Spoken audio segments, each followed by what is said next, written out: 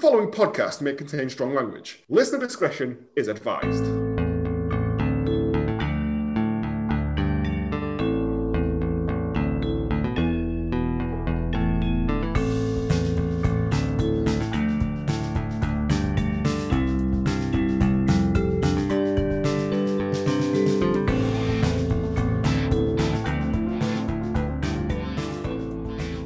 Hello, and welcome to Hallmark of Greatness Last Orders, the podcast where we look back into the films of our favourite Hallmark actors and directors, and the films that they would rather forget that they were in any way, shape or form involved with.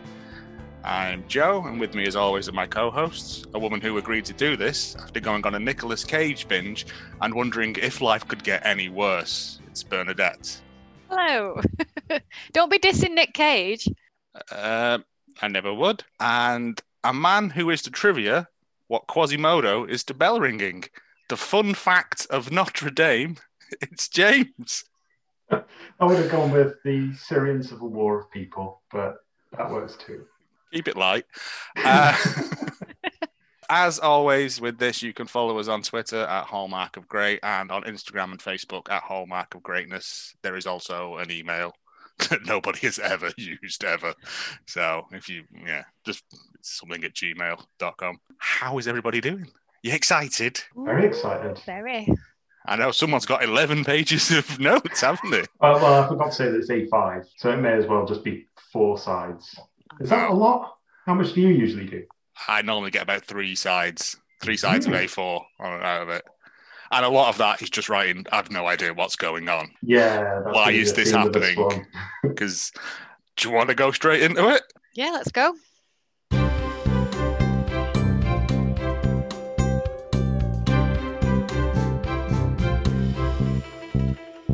Bloodfist. Bloodfist. 1989's Bloodfist, I believe it was made. How did we get to this point, Joe? It's a strangled route to this one. I believe the director of Home Sweet Home was the director of Bloodfist 4, Forced to Fight. Juan Mas, which is Spanish for one mass, as we all remember, was the director of Bloodfist 4, but we thought, we can't start with 4, we won't understand what the plot is. So we start at Bloodfist. Turns out, Bloodfist 1 and 2 is the same actor playing the same character. Yes. Everything beyond that, he plays a different role within the same Bloodfist universe. That's right, and I think quite a lot of the other actors as well get recycled into it. Like Billy Blanks, Tybo Commander Billy Blanks, and that mad guy who smashes a rock into his face. Yeah. Yeah. And I don't think Dom the Dragon is in Bloodfist 2050, the futuristic version, which is only 29 years away now, which doesn't seem quite as futuristic as it did in 1992, does it really? Very forward-thinking. Bloodfist opens up with a list of people's names and their actual karate or kickboxing credentials. Yeah, I was going to do a lot of trivia into that, but unfortunately, to me, it's just like, and then they kicked a lot of people. That's just Don Wilson's Wikipedia. Sorry, Don the Dragon Wilson. Only by his full name, Stu. It's mostly kicking. He's very good at kicking. He's kicked a lot of people, and he's made friends with a lot of people also doing that, who then appear in this film. Has he kicked a lot of people? Because in this film, he misses faces by a clear foot at times. They always end up bloody, so he must contact them anyway. Oh, like when Baby spews out all that Ribena on the roof. He's an 11-time world boxing champion. Kickboxing. I don't know what that is, but it's the South African version. I would assume that somebody who's 11-time world champion is fairly good at kicking at this point. But in this film, he'd never done kickboxing before, according to the plot. That's what an actor is. There appears to be some sort of illegal underground fighting ring happening, but with a very clean, crash mat on the floor that they keep falling on. There is mud spatter at one point. Yeah, but then they mop it up, don't they? They've got like 2 little janitors that keep mopping stuff up. But I was thinking, if it was an underground bare knuckle tournament, it'd just be on like sawdust, surely. You see, I thought that, you said that, what was it, like a green map that they keep sort of crashing onto? No, it's white. It's like a white. It's white, yeah. I was going to say, because on mine it looked like satin sheets. So right at the start. Sexy Fancy. underground fighting club. Very weird experience. There's green screen gambling. Ladies taking bets on massive old computers. I don't know. So I'm assuming this is some sort of... Well, it was 89. Yeah. And then someone, again, no one's introduced. It's two men fighting. Apparently one of them was supposed to stay down. He's had enough of this, and then he blood fists the other man to death. Yeah. Yeah. I put for the title sequence lots of cheeky kicking. And then I could have just reused that for about 85 A more lot minutes. of the film. Oh, I just put the guy just seems to fall in the same place. There's a lot of reused footage in this. Did we not want to go into the synopsis and everything? Oh! We missed that. We've missed the synopsises. I do apologise. I'm not used to this role of host. Go on then, if you've written a synopsis based on the title Blood Fist. What did you think this was about? Okay, so I went at this with the point of view of doing a 1980s style thing, trying to get into like the character of the 1980s, even though it was right at the end. So I've gone with Debbie Blood is a leg warmer merchant with big hair and shoulder pads who wants to raise money for a local VHS store, which recently exploded. Her plan is ruined when hot newcomer Jeremy Ist opens a more popular VHS store on the other side of town with his dog Matthew, which sells cassettes and yo-yos and everything. Debbie plots to sabotage Jeremy's store by peeing in his shoes, but an awkward altercation sees Debbie catching scoliosis and falling in love with him. Will Debbie accept Jeremy's offer to move in and open Bloodfist, the huge department store ready to conquer the age of retail? Yes. That's a whirlwind of emotion. There's lots of things in there. Very thorough. I was going to say, mine's like 2 lines normally. I asked Katie for so my other half, I asked her for a disease that she could catch. And she just said scoliosis, which I don't think you can catch. No, I think you're born with it. I think it's a genetic thing, isn't it? Did you do one? Or... Bloody fight him. Fair enough. I like it. From the sublime to the ridiculous there. The actual synopsis, Don Wilson, doesn't even call him the dragon. John Wilson plays retired kickboxer Jake Ray, who travels to Manila where his brother is favoured to win a kickboxing competition. His brother is killed, and Jake realises he must enter the competition himself to flush out his brother's killer. Now, that's not technically true, is it? Because he's already dead by the time he gets there. Spoilers. Because next we see the man who won going down some sort of hellscape alley.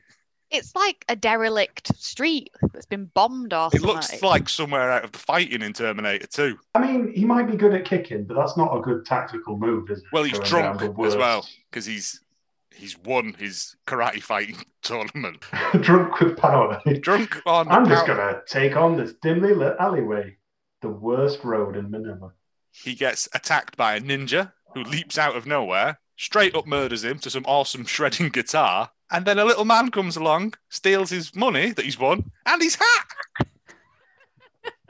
I thought that. Important plot point. That's that man's lucky day.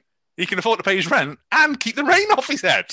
I thought for this bit, there was some nasty cartilage sounds in this bit. Like the Foley artist for this had clearly just been mashing some coleslaw with his fist. But it was the same sound. There's a lot of keyboard karate noises. Yeah, it'd be better if there was some of that. We cut back to, I assume, America, where we're in a gym. And our hero, Don the Dragon Wilson, or Jake, as he's known in this film, is punching a Weeble. And it explodes with some awesome special effects. I didn't understand why it exploded. Because he's so He was strong. teaching him But that. he had like a detonator in his hand. Beardy friend trainer, real ale trainer, had a detonator. So he didn't punch it that hard. It's all a scam to impress some 8-year-old kids. You must get through a lot of punching bags in a day. It wasn't a punching bag, it was a Weeble. I had one when I was a kid that had Mr. T painted on it. You could push it over and it'd come back up. Yeah, but through the magic of film and everything. There's a lot of things in this film that aren't what they appear. We'll just leave it at that. He has a wound on his side that he explains to children. He gave his brother one of his kidneys. And that's why he can't fight anymore, because apparently kidneys is where the strength for fighting resides. I'm not sure if I've inferred this or it actually said it at the time, but he said that there was no reward, which I thought was an odd way to look at organ donorship. If it's your brother, you'd just do it, wouldn't you? If it was... Yeah, well, exactly. No reward. I donated blood the other day. No reward. Yeah, but the kids weren't happy with that story, and they were like, "Oh, tell us something better. How did you really get it?" So he says he was stabbed by a load of knives simultaneously. In that one area. He's a local hero, is what I think that's supposed to prove. He gets called into the office by a beardy friend. He finds out his brother's dead. His brother Mike, we find out, who was that guy at the start who got killed in Terror Alley. But that's a really weird conversation in itself, isn't it? Because there's a DA who's on the phone or something from Manila, but he has a really weird conversation with him because he starts out by saying, "Manila had some great times here once." Like, you just put that call down, wouldn't you? That's not like a call that you want to pick up. Your brother's dead, mate. Yeah. Oh, I don't know. I don't care where you went kayaking. No. It's very strange. At this point, is it dubbed, this film? Because the sound is terrible.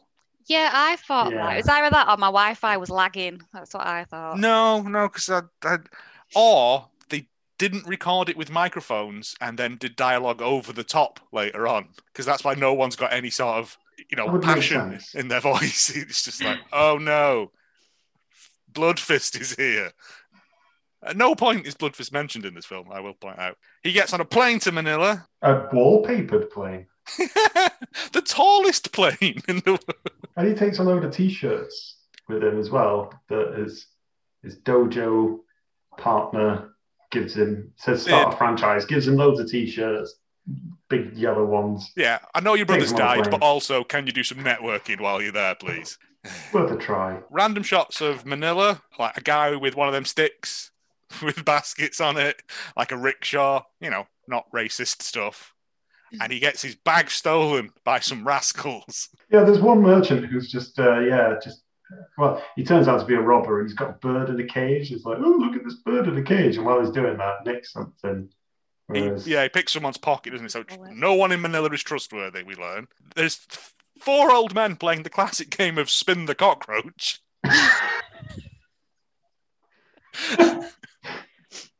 I don't know what the rules are. Apparently you put a cockroach under a lid, lift the lid up, and whoever it attacks the cockroach wins or loses, we're not sure. You get to keep the cockroach. Sure, that's... No, because they put the lid back on it and go again. So it's like, you're either eliminated or it's best 2 out of 3. We don't know. I tried to look up the rules, but it's not a real thing, as it turns out. He gets beaten up. Well, he gets his bag robbed by a lot of people, who then proceeds to beat the snot out of 3 kids with some amazing music in the background. There was some amazing music throughout this, isn't there? I especially enjoyed the strip club music. Lots of amazing guitar riffs. Guitar riffs and just someone mashing keyboards on a... What was the genre of that? I think it's called 80s nonsense. Because there's lots of sort of stuff. That was the great strip club music later on. Yeah, and then he goes to go and see his brother. And so he goes down to the police station or something, and then they have a really good, I want to say bedside manner. I mean, it's a police station, but there's that's your brother, and point at a vase. He opens a filing cabinet full of dead people in vases. But on the phone call, they told him that he was identifying the body, and then when he got there, and his brother's already in a very decorative vase. Yeah, that's our urn. And this is where we get our first joke. Do we? Yeah, because he has the red material, and he said that was in your brother's hand. Oh, yes. And it was the red material, and he went, "What is it?" And the police guy went, "Polyester." Yeah, you see, my brother's just died, mate. Keep it light. No, he looks at some autopsy photographs, but again, that's not identifying the body. That's just looking at some gruesome photographs. I'm not sure that you're allowed to see those. It's Manila, mate. You figure it out. Yeah. If you don't like this brother, we do have others in this drawer. And then he dumps his brother just into the ocean, which I don't think you're allowed to do. I think you have to get paperwork. Is it not at the derelict building site as well? There's only 3 locations in this film. I mean, he did love to walk around those derelict building sites. High on his karate powers. Yeah, he pledges to find the killer or killers. And then I like this bit a lot because he does a kick of frustration. And it made me think that that's the only way he can really express himself, really. Like, kicks in frustration. Violence. Kicks with joy. Kicks with a certain sense of ennui. Well, Kicks for any occasion. I guess a weird sort of psychic flashback and like sees what happened to his brother as he died. And I was like, is this the power of polyester?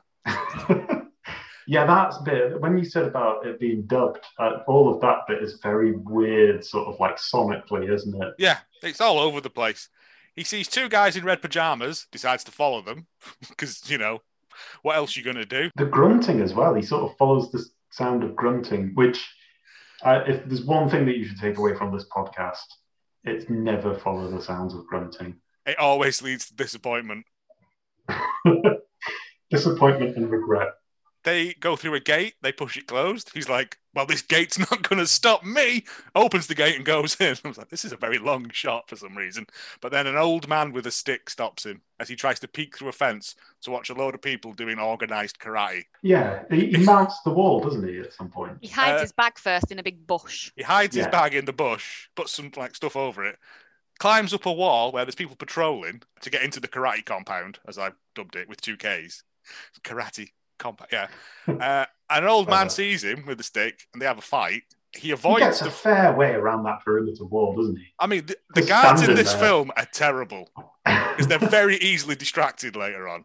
They're good at kicking, but not good at spotting, is what I would say. I think as a guard, that's half your job is observation and half is kicking. They had to go get the big sticks to batter him with on top of the wall. Which didn't make sense to me because he made short work out of the first stick men, and then they send in more. Yeah, he gets a round of applause for beating the first stick men. Yeah, by the guy with the big mohawk who's legally allowed to murder people and no one says anything about it. Yeah. So, he's also got in this bit, he's got his Hard Rock Cafe shirt, which I've learned actually is a bit of it's an icon for the Blood Fist series. Is it now? Well, and he doesn't take it off. Yes, it's also his only shirt, despite it's being his given 2 looks. a massive pack of shirts. I wrote it down at some point. He took a bag of clothes. Why is he still wearing that shirt? Well, I want to know what is in that bag, because it's clearly not there by the time that old man's been through it. Other brothers that he needs to dump into the ocean, I'm guessing. Yeah, he's got his Hard Rock shirt on, no shirt, and he's always got like tan pants on when he's doing early karate.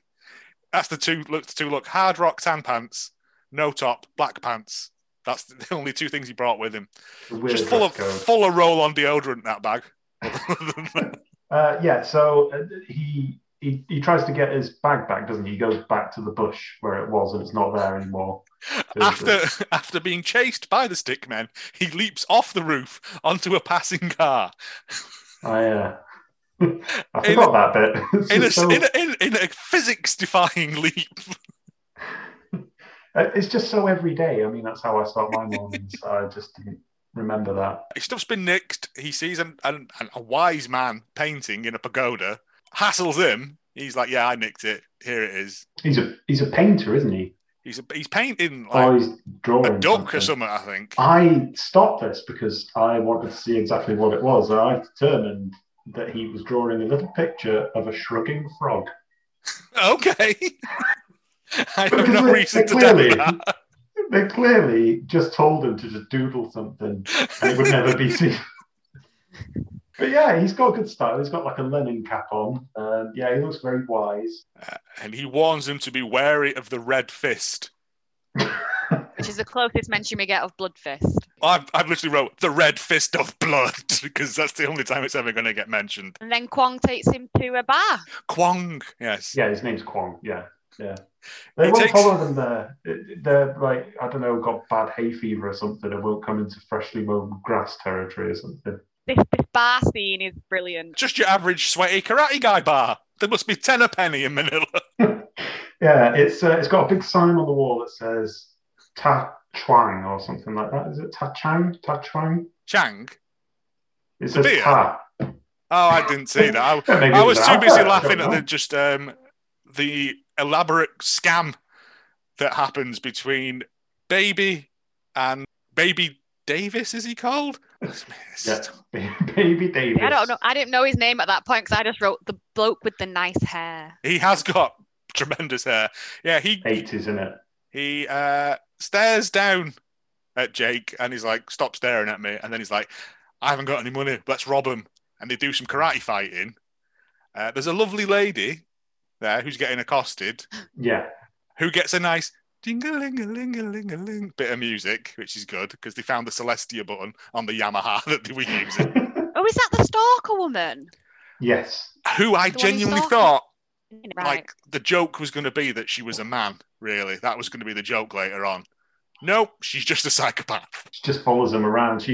So Baby is this American who's at the bar, and then he starts this fight so that he can rob the other people that he's gambling against for some reason. Yes, because he only had a pair of twos. And while this is sort of unfolding, Kwon says that there's this fight club called Tachang, which is why the bar is called it. If it's underground, there's a lot of branding going on.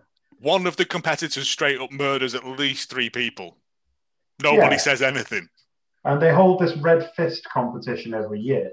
And they don't say blood fists at all. No, there is no reference to it at all. There's one bit at the end where he holds his hand up and there's blood on it. And that's as close as we got. I didn't understand that bit. They run away and we go to Baby's house / apartment. Baby's doing some great drunk acting, turning taps on. Hilarious stuff ensues. And Jake decides to go up to the roof where there is a woman doing sweaty rooftop dancing. I've just put Jane Fonda is on the roof. She was, It's very slow motion, flappy ballet is what I interpreted it as. Again, after watching Breaking Legs, I want to stay away from dancing in all its forms for as long as possible, to be honest. Before he goes onto the roof, we have our second joke, which is why Baby's called Baby. Again, I must have missed this. Because their parents kept arguing over what to call him. So they just stuck with Baby. Come on. God, that's terrible. And that then, it makes that feels like that's improvised. It makes anything involved in him seem really twee. It's like, it's Baby's first apartment. Baby's first fight. Baby's first intensive care unit. Jake says he's not going to leave because Baby promised him food. So him and his sister... Yeah, she hates him. Go out for... Yeah. Apparently, it must be a thing that Baby does constantly, just bring random men back to the house. Which, well, to be fair, he doesn't have a very good pickup line because he says, "You're very flexible." Which is the most cringe way to start. And then she puts forward a very important piece of information, which is that she lets Baby out, Baby to roam the streets of Manila all on his own.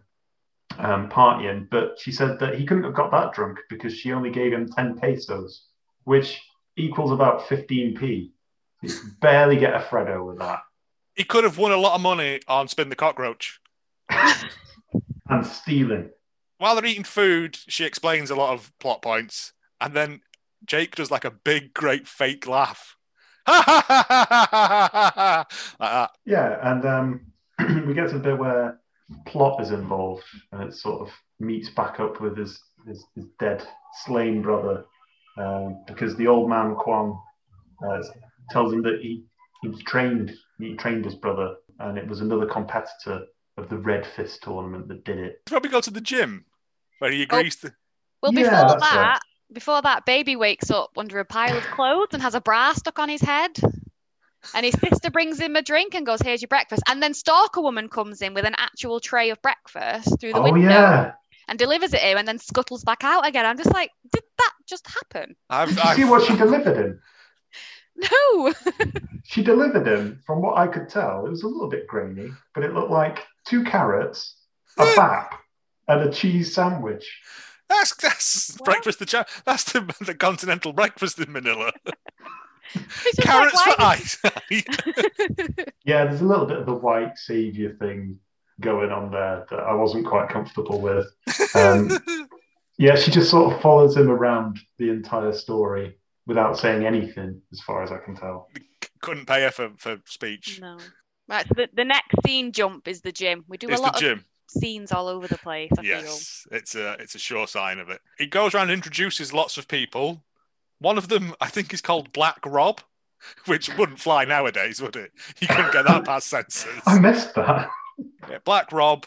Is he the one smashing the bricks on his head for fun? I think Black Rob is Billy Blanks. Yeah. Tybo right, okay. DVD enthusiast Billy Blanks. Yeah, he needs Baby there as well. Baby's there fighting what Baby's appears to be first. one of those rocking horses on a springs that you get in parks. And he loses to it. He falls over. So how he gets so far in the tournament is beyond me, to be honest. Because I'm sure the same guy fights twice, just with a moustache and without a moustache. Well, I don't think they're very properly trained either, because one of those black rope fighters faints from being very nearly kicked in the face. Yeah, well, again. Oh, the shock. Well, the one thing I will say about this film is that none of the combat seems impactful in any way, shape, or form. Every punch feels like they've pulled it at the last second. So when they're supposed to be like, wah, it's just more like a gentle tap. There's no. This is actually one of the reasons why this film was made, and that they wanted it to be professional kickboxers showing how it, all happens, rather than, actors in Hollywood just, interpreted it as sort of choppy slaps and stuff. This is the real kickboxing underground legal death tournament. So we meet the man who hates bricks. Absolutely hates bricks. He goes on a rampage with them bricks. I just they're really making use of that bone-breaking soundtrack. They meet a Vietnam War vet who they say is a victim of napalm, who takes revenge on the world by often killing opponents. And this isn't a problem. He just kills people. His name's Chin Woo. That's the guy with the mohawk that we saw earlier. Yeah. Which seems to be, I'm not an expert in these things, but that seems to be like a Chinese name that they've given. That doesn't sound like a Vietnamese name. I don't think they're that bothered by it. I think anything that sounds slightly Eastern, it'll pass muster. We're not going to go into the research of this. We miss another bit of Kwong's art as well. So as they're making their way into the dojo, Kwong is there next to some rather nice yellow trees that's got like yellow buds on them or something. And he appears to be painting them. And then he sort of lets his artwork slip, and you can see it. And it seems to be a set of grey cookware that he's actually drawing. He's doing his Christmas list. It's like, this is the Manila version of the Argos catalogue. He wants a whimsical frog and a Le Creuset casserole dish. So then, having met everybody, he begins his training. So he agrees to let Kwong train him and enter this competition. And we get Rocky-esque music. I have dubbed Race for the Mango. Yeah, the mango's a reward that he's supposed to get for doing all these things. If he gets to the top of the hill before the sun hits midday, he can have a mango. Yeah. Set off earlier. Yeah. I didn't understand. Big training montage. Yep. Children throwing rocks at him for no reason. Yep. I've put babies training too, but with a punch bag of goat shit. Yes. That is also a thing that happens. He's trained to kick funeral urns. As one of them. He runs out of shirts at this point. He's just not wearing anything at all. That's because he's doing blood fisting. That's why, you see. Yeah. Hard rock shirt off for that. That's only beating up street thieves and wall-based pole men. Anything else, it's topless time. Topless city. And we find another one of Kwong's passions in life. So one of them is drawing very abstract art. And the other one is quoting Chinese general and philosopher Sun Tzu, which is, I find that because he sort of modelled Kwong on Mr. Miyagi, who's Okinawan, and he quotes Sun Tzu, who's Chinese, and yet the actor isn't none of those things. He's a local man. He's very interesting. I'll get to that at the trivia stage. Right? I think they just went. I think they just went anything from that area of the world, bang it in. It's all the same, isn't it? And it's like, that's kind of offensive now. Because the Vietnamese veteran, he's Filipino as well. Like all of the actors who aren't white are more or less Filipino. And I think it's the same money. I don't think American people would probably know where the Philippines was, but they know where Vietnam is. They owned it. Well, yeah, that's what I'm saying. So I think rather than have to try and explain to people that there's other bits than just Japan, China, and Vietnam. It's just easier to just go, they're from one of those 3 places. From Karate Land.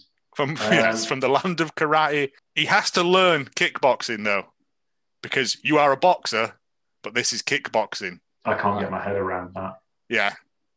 So he continues training. He kicks a load of stuff over, kicks his brother's urn back into the ocean after he tried to crawl out. He's not allowed a mango, though. I have to say that the mango in this looks like it's peeled already, and I thought that'd be really slippery. Mangoes are. Mango. Yeah. Mangoes are proper slippery, yeah. And then he asks him what Sun Tzu would say on one occasion, and he says, Sun Tzu says, "No mango, perhaps tomorrow." Which I think is the weirdest passage in the whole I think if you look in The Art of War, that's not in there at all. He's wrote that in the back in biro. Kwong says, "No mango." And there's the first T-shirt. We cut back to the house and Jake is doing stretches on like a ballet pole. Sexy ballet stretching. There's some sexy harpsichord music, the sexiest of all the instruments. It sounds like Elizabethan music. Yeah, it sounds like chamber music. Yeah, it's great. Like I said, when they asked I must find out who did the sound for this. It's like, can you do other types of music? Yeah, sure. What about sexy music? Like harpsichords? Yeah. I got that. Got this on pat, mate. Don't worry about it. Lady comes over. Did we ever find out her name? She's Nancy. just Jane Fonda in all my notes. It's called Nancy. Nancy. Of course, she's called Nancy. Nancy comes over. Fighting crime, eating mangoes, running up hills. She goes, no, you need to stretch like this, and then literally puts her hand on his knob. It's a move. It's off camera, like it's out of camera shot, but there's nowhere else for her hand to go other than groin. But she likes what she feels because they do a bit of snogging then. They do a bit of kissing, aye. So that's the blood fist. The blood fist was in his trousers all along. Oh, and then they go off at sexy time. I'm surprised he wasn't kicking at that point, as that's the only way that he shows any kind of emotion at all. And then it's a loving kick. Kwong walks into the room and has a bit of a watch while he's drinking some tonic water, which was a bit different. He had to get him in the shot. He was contractually agreed to appear in 37 shots in the film. He was making sure Jake wasn't eating that mango. Get off it. Get up that hill. And then something odd happens. Very strange. Go on, please do tell. Well, they go off for sexy times, don't they? And they discover the old man wearing Mike's hat. And he chases them by. Yeah. And he's like, that hat. And Nancy's like, well, I don't know what you're on about. He runs off in his hard rock shirt because he's not doing karate at this point. Tan slacks, karate, hard rock shirt. Chases him down to outside a store, grips him. A policeman shows up. I have to stop you at this point. Go on. Did you notice any of the street signs? No, I was too busy laughing. This was a heaving street in the centre of Manila. It was all shot in Manila. And I believe these shops are real. And there's one that's called Meat Shop and another that's called Tip Top. That just sells condensed milk.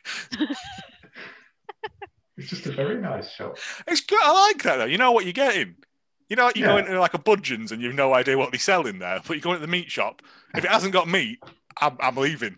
Maybe it's an ironic name. It's a vegetarian shop. Maybe it's where people go to meat. Oh. I want to go to Tip Top, though. That sounds great. Get some of that, put it on your fruit salad out of a tin. Lovely times. He accosts this guy, grips him, a copper shows up, immediately whips out a gun. I'm like, is this America? Political. Yeah, he demands that this man speak English, which in hindsight must have seemed a bit unreasonable. Well, Nancy's trying to translate, but she's not great at it, despite having lived there for quite a long period of time. I mean, I don't know how hard it is to speak. I imagine it's quite difficult. But she says he's talking too fast. This policeman just gives up anyway, doesn't he? He pulls his gun out, which is an escalation, and then just walks off. I think hat thievery is like the highest crime in Manila. It is. Murder, bottom crime. Yeah, no one gives a shit. That crime. Oh, man. Well, I've got nothing else to investigate around here. Let's go. Blues and twos, go, go, go. Just had a call from the missus that she wants some Tip Top for later on. More kick training, and then he agrees to have a sparring session with Baby on the roof, which seems like a sparring session. Which seems like a dangerous place to have a fight, if you ask me. But yeah, it's great scenery though. I was actually impressed with that because it's downtown Manila on a rooftop, and it's glorious backdrop of all these like modern skyscrapers and everything. It's the same rooftop where Nancy was doing her sweaty Jane Fonda boob workout before. There's not a lot of space in that apartment. Things can get reused. Could they not go to the gym? Move the rocking horse out of the way.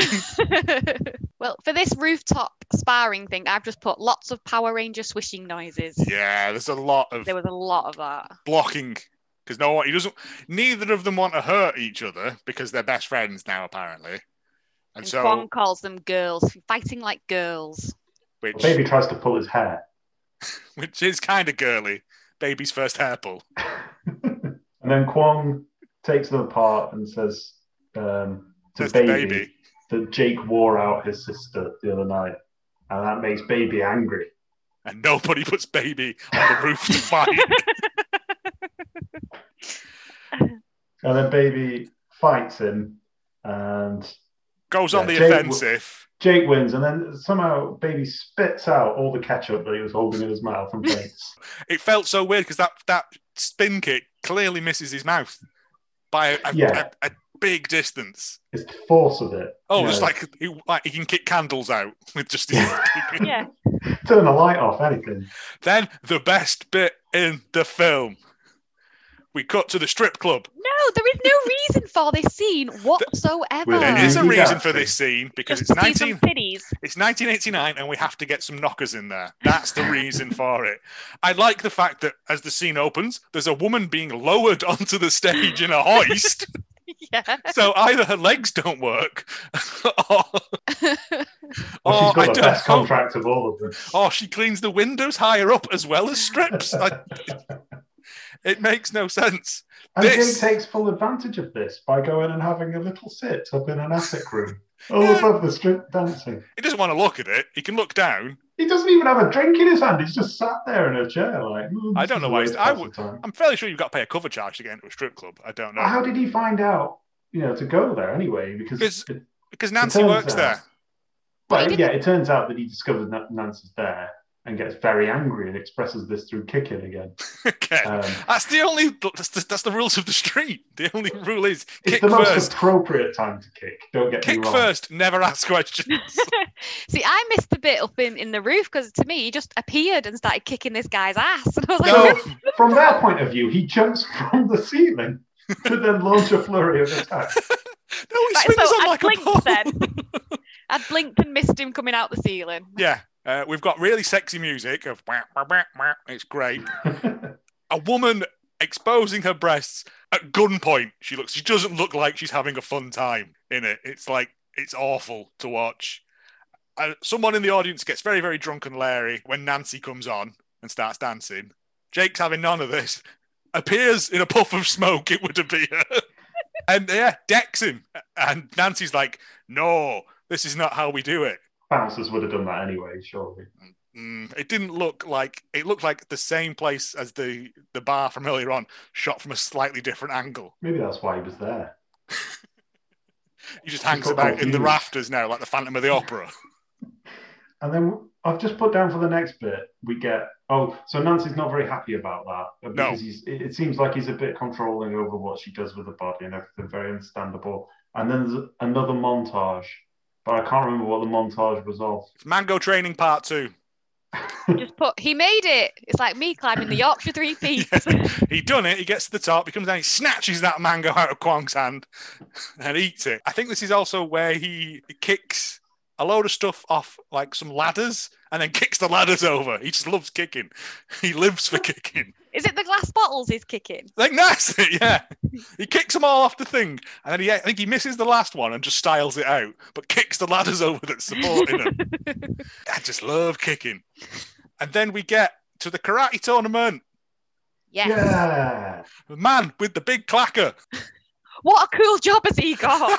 Showing, it's almost as good as like being the clipboard guy at the start of a film, but he's just for fighting. He's just fight time. Fight time. Get Clacker JF out there.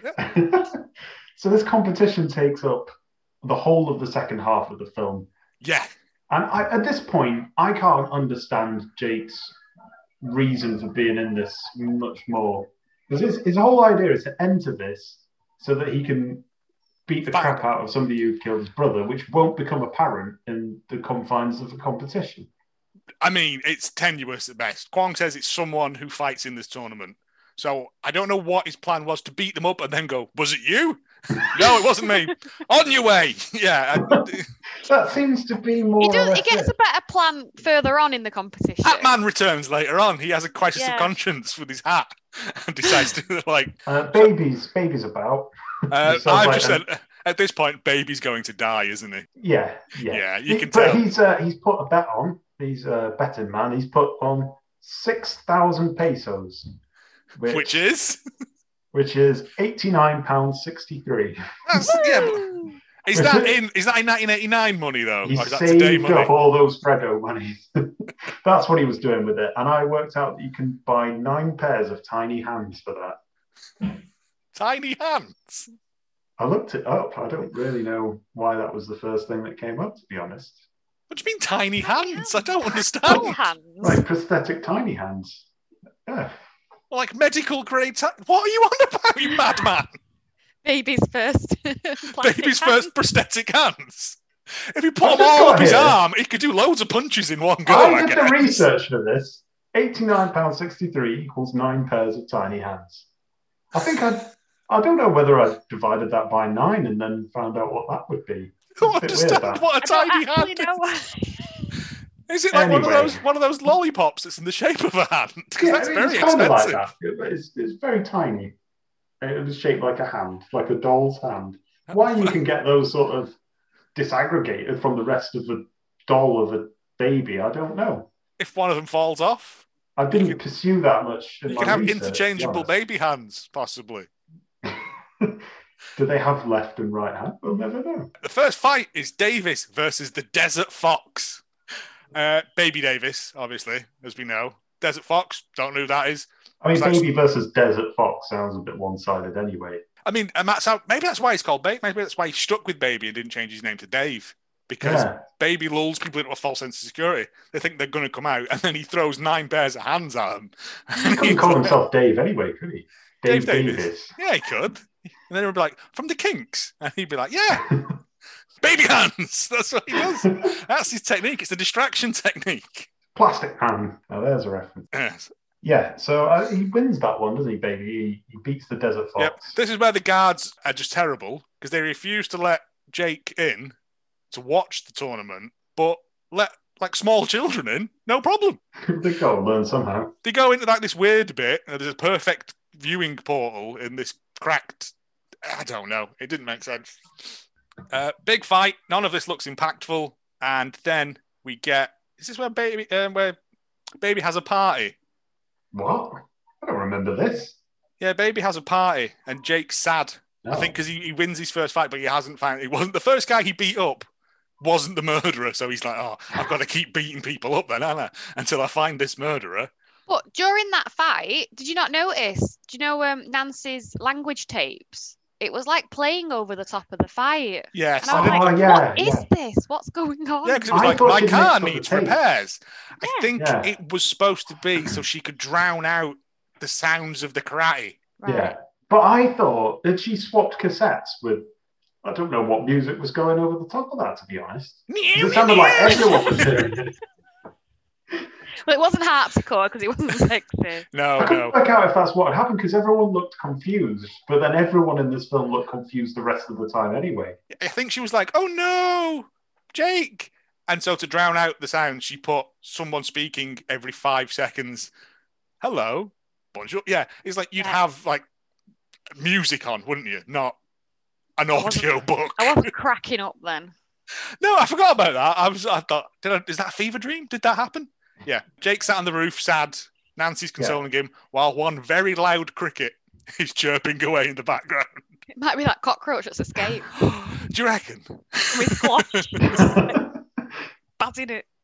We also see Chin Woo, the Vietnamese veteran, killing a man, and apparently that's fine. Yeah, again. All that happens is he smashes his domino on the floor. The old man who's in charge of it. I put mahjong tile because that's more, Well, okay, yeah. But also, was that man blind? Because he did just lots of staring off into space. He was listening to the language. He's like, oh man, I hope I can learn to speak Manilaran. Yeah, he like literally stamps him to death, doesn't he? Yeah, in And the I'm like, face. It's pretty horrific. Yeah. I mean, that's pretty gross, but it's kicking, so that's allowed. I don't understand what it is with this man. It's just like everybody's like, oh, well, that's what he's like. Here he goes killing again. yeah, And he's I allowed just to do love it. killing. It's like none of the people are involved with the Vietnam War, as far as I can tell. No, Now, if he'd have stolen a hat, they'd be they've on been him. on him. him. Like, Leave the man's hat there, though. Honourable. Jake goes against somebody with a Porto stash. oh, yeah.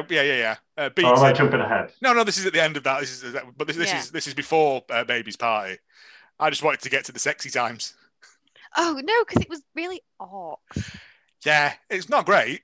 It was like, again, I think this was the regulation: two shots of boobs you have to have per film. Then they lie on the bed, and then Baby comes through with this Woman. the stalker lady again, looks at his sister and goes, "No, you carry on," and just goes off. And that's just a normal day in the Davis household. Well, I don't know how that happened anyway, because right up until that, like until he sees Nancy and then decides to go and plow her, he's just sort of milling around doing nothing. He's just sad sort of 'cause walking he around hasn't- in a circle. He's sad because he hasn't found the killer after beating up Mustache Man. I'm going to punish myself. He's gotta do by more walking around in a research. circle. Yeah. Question: was he wearing his hard rock top before he was No. sexy times? No. It was a black shirt because Oh. I keep tabs on these things. It now. was because it was a formal party. See, it'd been better with one of those tuxedo T-shirts. That'd have been good.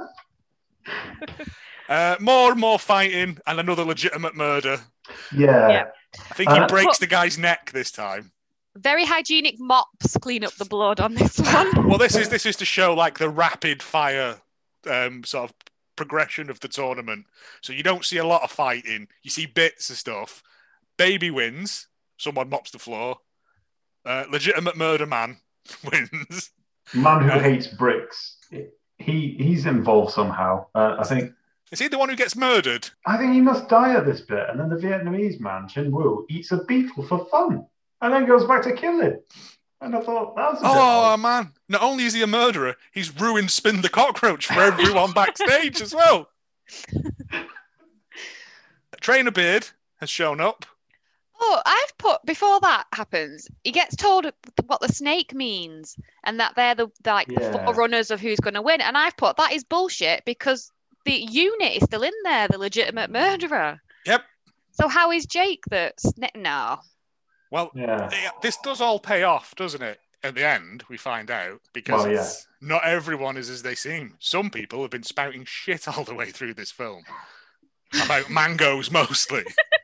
Historical mangoes, yeah. So his friend from back home who like runs that gym with him, Trainer Hal, his Beard. name is Trainer Beard.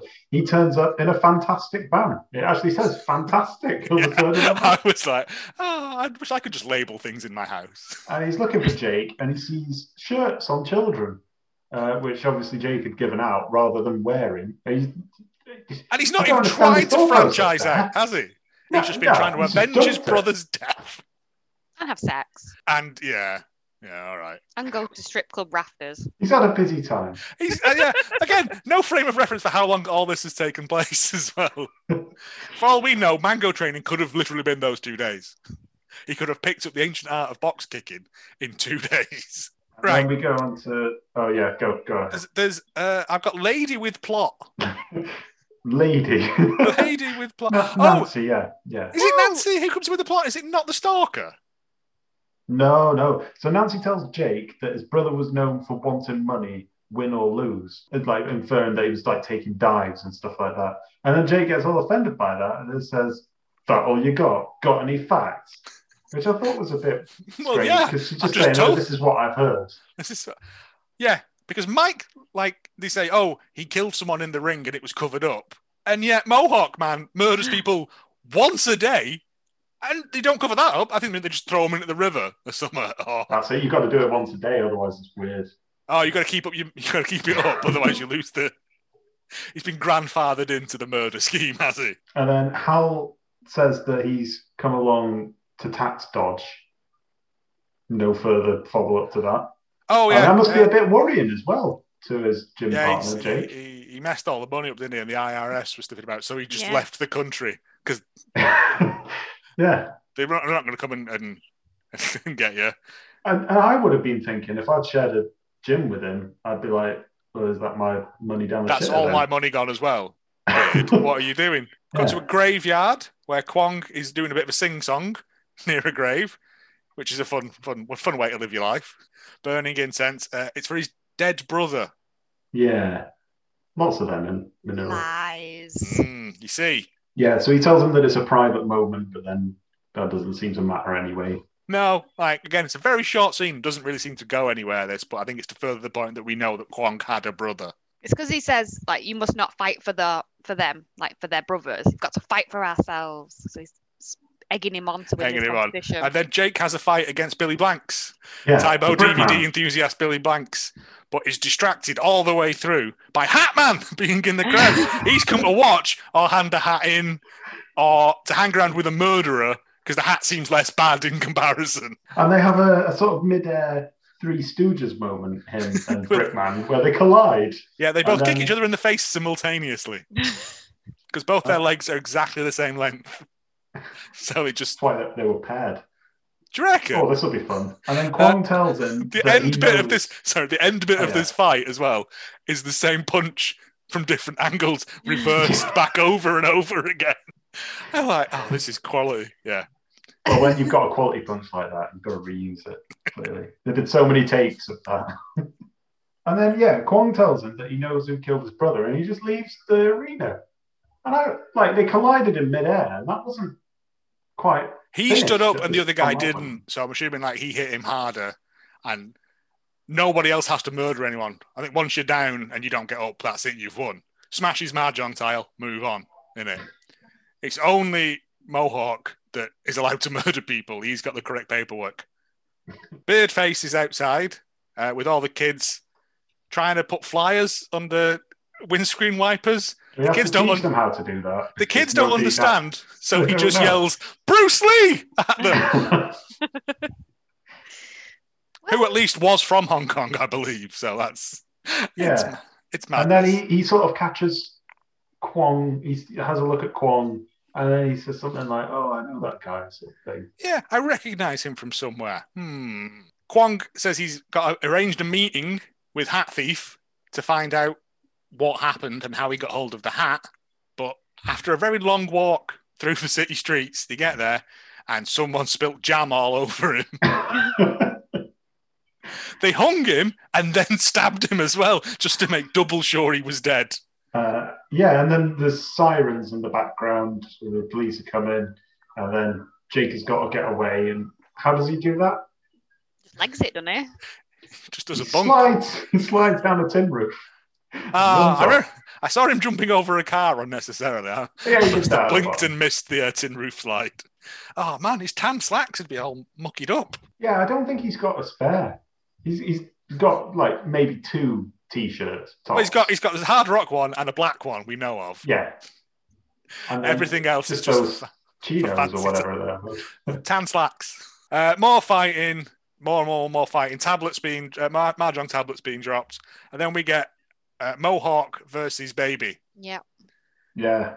So there's obviously a lot going into this fight because Chin Woo kills everyone that he enters. Often kills people that he gets into the ring with, and then he's confronted by an American who presumably he would hate Americans having dropped napalm on him, and then he doesn't actually kill him. No, he just nicks his headband. Yep, nicks his hat as well. Hat thief! So he's a murderer and a hat thief! He's just breaking every code. He doesn't care. Yeah, he doesn't kill him, he just leaves him for dead. We've got Baby's first hospital visit. And he's sort of in an ICU ward. Nancy's there. She's worried that he'll have brain damage. And Jake just strolls in there going, oh, he'll be fine.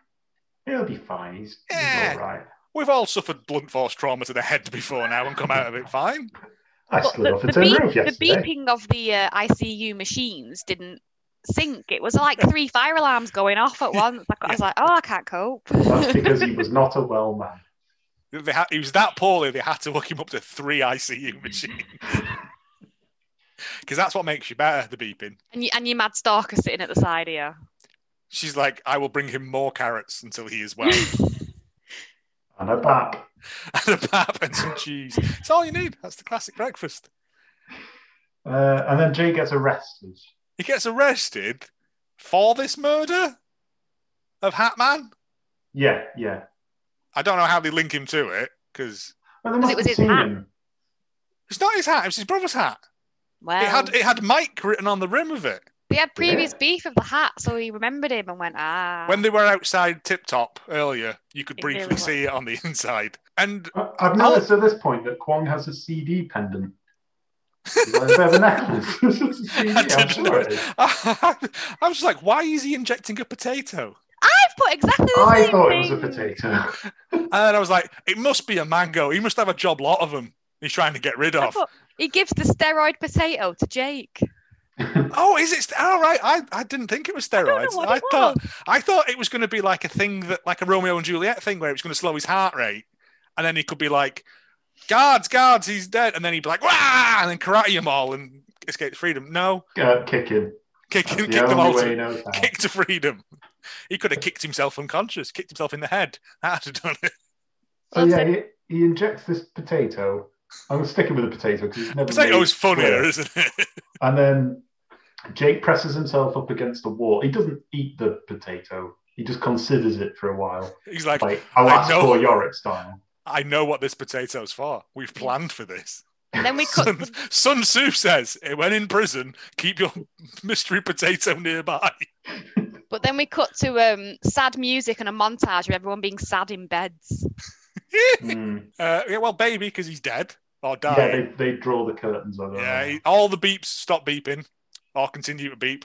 I don't know how ICU units work. And yeah, everyone's sitting there looking sad. And then somehow he gets out of... How does he get out of the cell? Did I miss that? So yeah, he presses himself up against the wall, and then the jail guard goes, "Oh, where's he gone?" And then walks into the cell, and then he just decks him. Oh, okay. Which I would have thought, that's not a good jail guard. Again, as I said before, the guards in this film are atrocious at their jobs. Not whether So- it be at the illegal karate tournament or just the police. Because where would he have gone? He's evaporated. Oh shit! Look, Kwong does tell him at 4:30 at this time in the jail, you need to stand with your back against the wall. He gives like a coded message. Maybe it's 4:30 when they do the rounds to check. Maybe. They look in and they go, "Oh, he's not there. I'll go and check that he's not." Yeah, evaporated or painted himself like a rock. Just stood there. Stood there like in the Timotei adverts. Yeah, But he breaks out of jail and takes his pet potato with him. takes his power potato, the starchy power of Christ. I'm going to need this for later. Yeah, he runs over to the tournament, which is just in a building, and everyone's okay with that. On like And he's been paired up. Fighting hasn't he? Boulevard. He's been paired up with Chin Woo. Yeah, what's the final, isn't it? This is the final Yeah. of the illegal death tournament, the Bloodfist tournament. Does he eat the potato at this point? I don't know, believe at he's this running point- along and he eats it on the way to gain strength while running. Like Mario Kart, yes. I don't think I've ever eaten while running before. I don't think but you I'm gonna can eat try while now. running. Try it with a bowl of soup, see what happens. Or cereal. Cereal Condensed bacon. milk. Get some Tip Top and some meat. Yeah, so he gets there, he arrived, he's potatoed up to the heavens with a power potato. So he doesn't even win fairly then, does he? Because he's using illegal potato powers. Yeah, they don't steroid check them before the murder games. Wait, I don't think steroids would hit you that quickly anyway, would they? Like you have Maybe, to work maybe the starch of a potato would, get it into your activates system it more quicker. in your system. But then when he stands in the ring, it becomes clear that it's not steroids at all. It's not even a real potato. It's a poison potato. And things get very Hallucinogenic tricky. potato. All the music slows down. All the sounds slow down. Yeah, which was good, I thought. They clearly bought a machine for that. And we're going to use it. Yeah, fight. Jake loses for the vast majority of it. Is this when we cut to the god-awful CPR on Baby? The baby's dead at this point, isn't he? Oh, he's gone. He might. What happened to him? What was the CPU? Because I've put this is the worst CPR I've ever seen. The doctor is literally just thumping his chest like this. Fighting. We'll fight him back to death. And I was like, I'm sure it's 2 breaths and 30 compressions, not just bashing his chest. It was a simpler time. Because that's what triggers his stalker to come into the games. Ah, yeah, it must be then at this point. Yeah, sorry. Yeah, he must die at this point while Jake's fighting. I think her name is Angela, which doesn't seem very. Does anyone mention that? Oh, is that in the credits? Because I'm fairly sure no one even acknowledges her. She may as well be a ghost, a carrot-bearing ghost. So while he's undergoing this drug fuel haze and getting slapped about a bit, Hal is there in the stands. And he says some very important words. He says that Kwong is the killer. There's some reason he knows. But all of this is... He remembered where he was from. That's it. The evil times. Because he goes, Jake! Yeah, that's it. And I was like, and then a load of other stuff, and I couldn't work out what he was saying because it was slowed down so much that it was unintelligible. It was Kwong has bet against him. That's his brother. His brother's not dead. Right, okay. Weren't it? That's what. Yeah, he's his brother. Right, okay. Because I just remember after I couldn't remember anything after that because I was too busy. Because the unit Mohawk Man was obviously Kwong's brother, and he wanted him to get to face him, but then slipped him the poison potato. Oh man, this is a complex plot, isn't it? Anyway, she turns up with a gun. She turns up with a gun, fires once at Mohawk Man. Jake sweeps the leg to avoid the bullet. He still loves kicking. At this range, he's Drugs kicking now worn off or something. Yeah, he's the power of rage has shed the poisoned potato. I must kick. I should never have stopped doing Atkins. The kick, the gun. Should I put 1 bullet in this gun as well? It must cost 15 pesos per bullet or something. I don't know. And then Mohawk Man just slaps her into the crowd, where she, I think, dies. Well, he's got to make 1 kill in a day, hasn't he? Whether it's man or woman, I'll murder someone a day. I didn't understand this because Jake saves his life by, because it's his revenge to take, not anyone else's. But then he just goes and kills this woman. So, well, I think he kills Mohawk Man as well. He pushes him into like a stairwell. Yeah. But before that, he kills her. And it's like, well, he's obviously going to do that because that's what he does with everyone. Yeah, you think it's his MO. Everyone knows. He should change his name to just Murder Mountain. Yeah. Murray the Mohawk Murder Man. Jake knocks him into something. He gets trapped in a thing, and then he sort of pulls his arm and breaks his neck, and he's dead. And everyone's like, yay. Double murders today. It's not very often you see him, is it? Yeah, and Hal then says that he knew Kwong in the 70s, when presumably they all had sort of like leather jackets and afros and everything. All I've got really is spin, spin, spin. It's a lot of spin kicks, I'm guessing.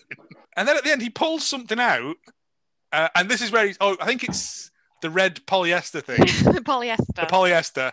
And he has got blood on his hand, on his fist at this point. So I'm assuming this is the blood fist of legend. He goes out to confront Kwong.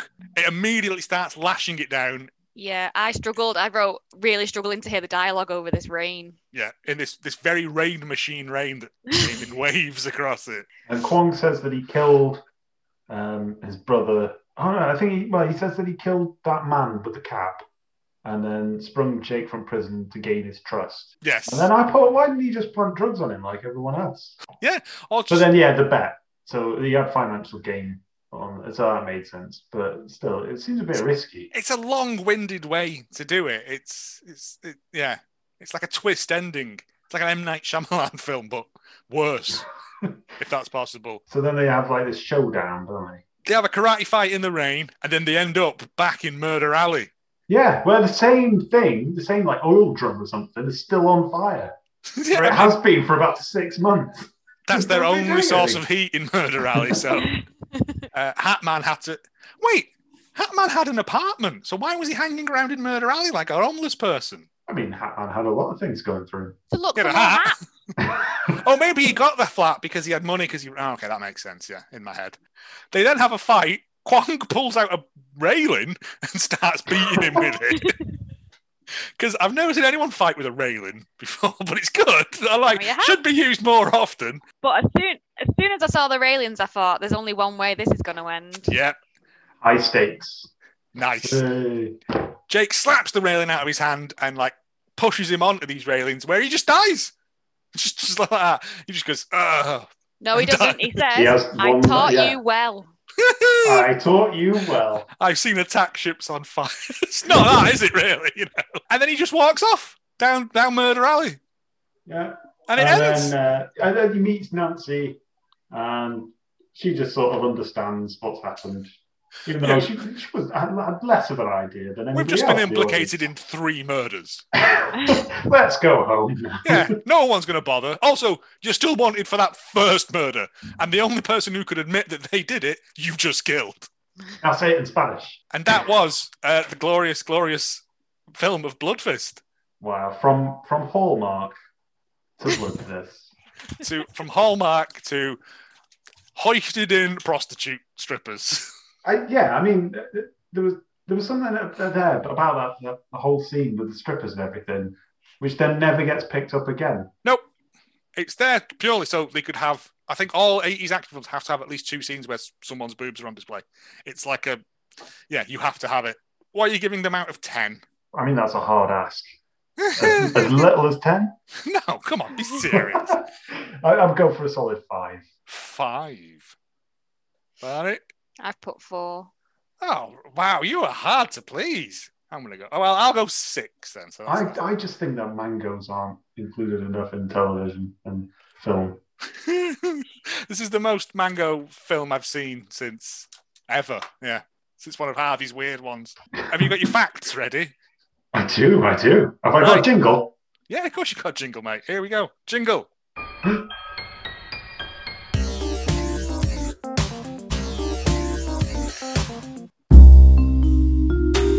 Bloody hell.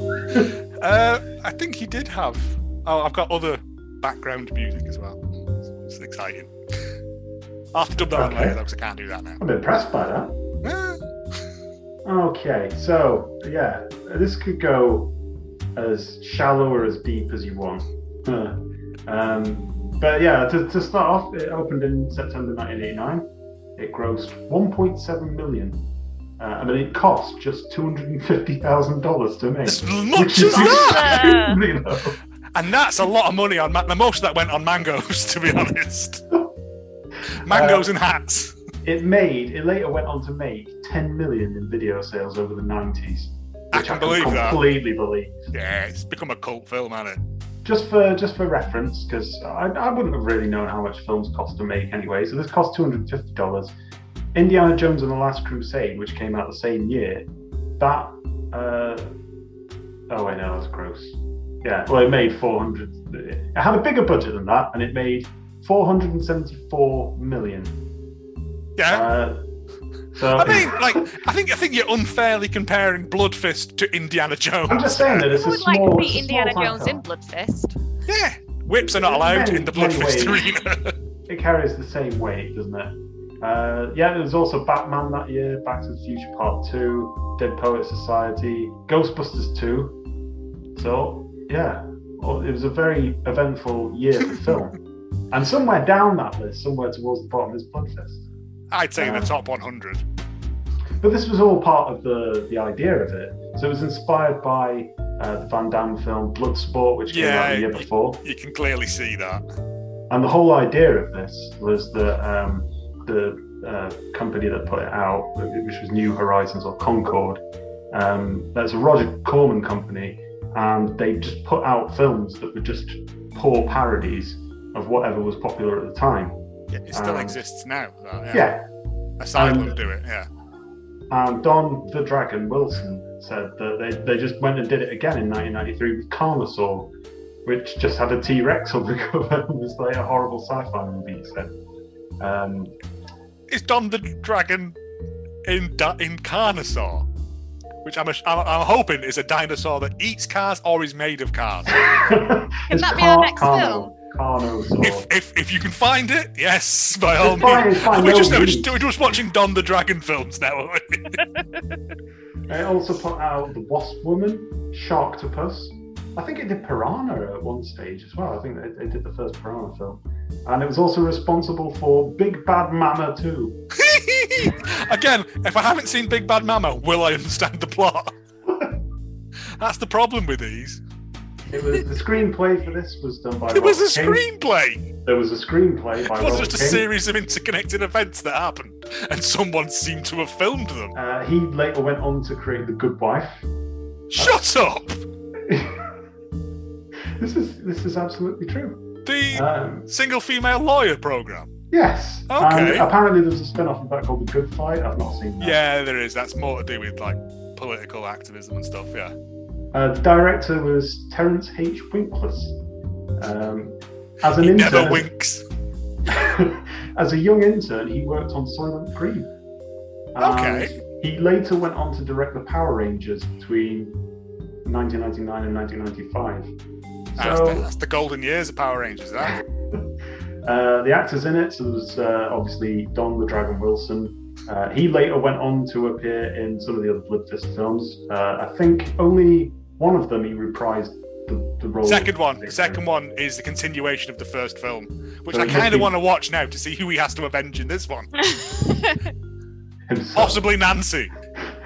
She gets lowered down in the strip club onto a spike. And he later appeared as a gang leader in Batman Forever. Really? Yeah. He only had one line though, which was, "Look out, it's Batman." Really? So that's not bad. I mean, I'd jump at that. That's a paid role in a Hollywood film. That's dollars. He went on to describe Bloodfist as a 90-minute commercial for me. In the same interview, he gave the advice, "Go for the eyes," just as general advice. Is that with your potato? So then Kwon Go as well. for the eye. That's like Dwight from The Office. The eyes are the groin of the head. He seems like a quality dude, I'm not gonna lie. It sounds like he knows that he's not.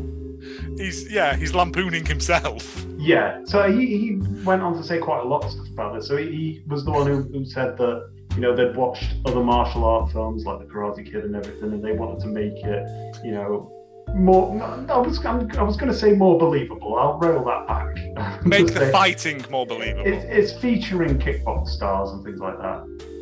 And they also did it on a budget and made a ton of money out of it over the 90s. You know, fair enough. Buy a lot of mangoes with 10 million. Kwon was played by Filipino actor Joe Mari Avellana, and his writing credits actually go back to 1974, which is where it sort of piqued my interest. But he later made the Filipino films Wild Grass in 1997, which was about the Philippine Revolution. He made another film called If You Lose More in 1993. And then one that's Labanang Lalake, which translates on Google as Fight Men in 1997. I mean, stick with what you know, innit? You know what I mean? Yeah, he died not so long back. He did, he died in 2011. Yeah, and was sort of held in quite high esteem. Well, I was thinking about this because actually it turns out, and I've got a lot of people to thank for some of the history in Filipino cinema that I've had. But Renz Torres has instructed me in a lot of this. And actually, it turned out that he was part of a sort of film scene called Bomba, which was translated, I think, as bomb films, which is just like action films, which are sort of exploitation.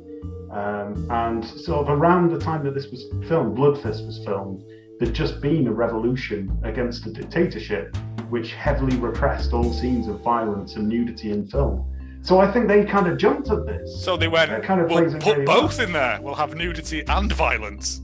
And actually, at the end of the year when this came out, there was another attempted coup where like the old dictators then tried to come back. So there's like a massive amount of information on this, which is really, really interesting. We can't do it justice today, but it's worth knowing. Billy Blanks as well went on to he invented Taebo. Yeah, Taebo fitness DVDs. Yeah.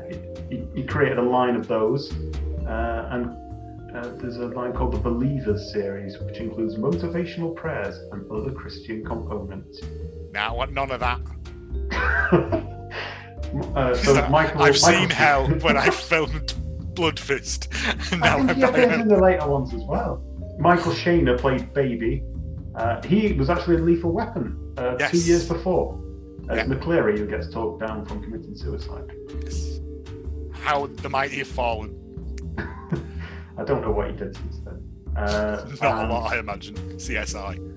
Probably the best credit I can think of here is Raton, who I think was the porno stash one, was played by Rob Kamen.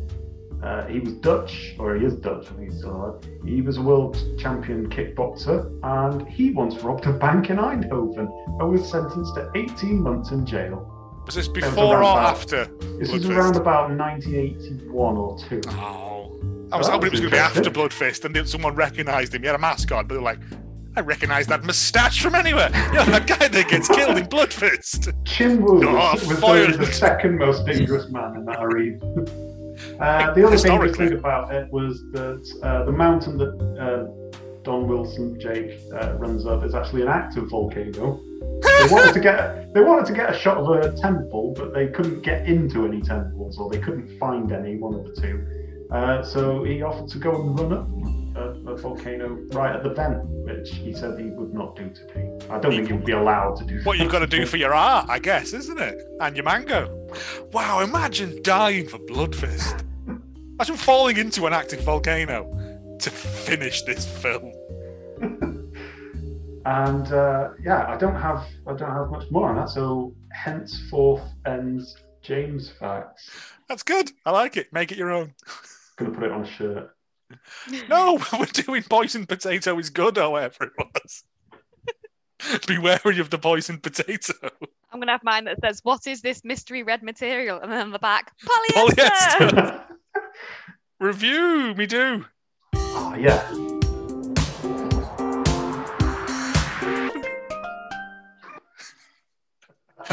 It's tropical. These are all works in progress.